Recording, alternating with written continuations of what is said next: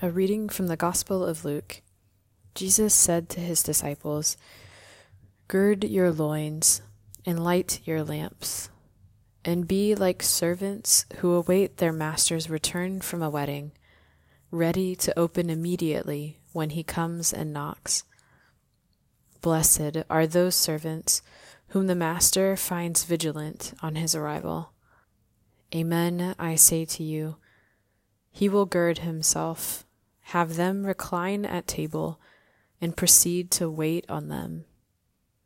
And should he come in the second or third watch and find them prepared in this way, blessed are those servants." How pleasant, how delightful it is when we have entrusted a task or a loved one to someone to arrive at an unexpected moment and find them carrying out this very task with care. I think of a child we have left to study, who we find busy with their books, or of a nurse, a caregiver, who takes care of our precious elderly or sick loved one, and who we find treating him or her with affection and care, even when he or she thinks that they are not seen by us in that moment. Or I think of a wife who speaks well of her husband, and vice versa, even when she thinks that he can't hear her in that moment. Or, again, I think of the people that the Lord found ready to give him their life in the moment he asked for it.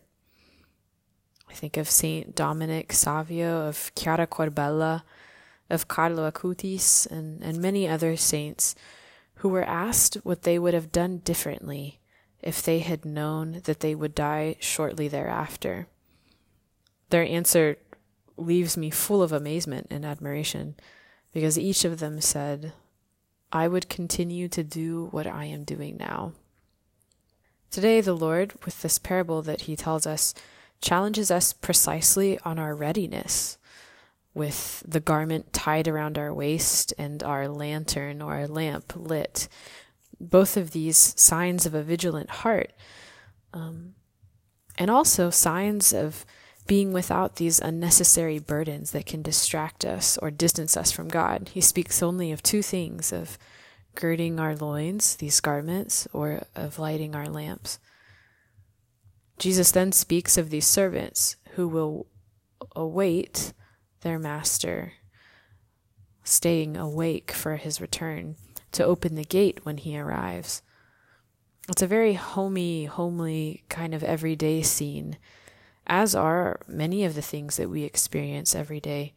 And Jesus wants to show us precisely this. This is the secret: to live well in our daily lives, in the small things of every day, in our relationships with our loved ones. We raise our thoughts. We lift up our gaze to eternity. Maybe I had a fight with my husband and we haven't spoken in days. We might ask, how could I make myself ready for the Lord? Maybe I'm complaining about my son because I have to drop him off at a friend's house, or I have to do homework with him. How could I make myself ready? Thinking that the moment I am given to spend with him, this time, is a gift. It's not a given at all, nothing to be taken for granted. Perhaps I am praying and I don't feel anything, so I'm tempted to leave the chapel. How could I continue to wait on the Lord even in that dryness? Today, let us ask the Lord for the grace to live in the present moment, being present and grateful for what he has given to us and what he has entrusted to us himself, knowing that he asks us to be faithful in the small things so that we will be rewarded with much later. Gird your loins and light your lamps. The Lord is coming today. Have a beautiful and a blessed day.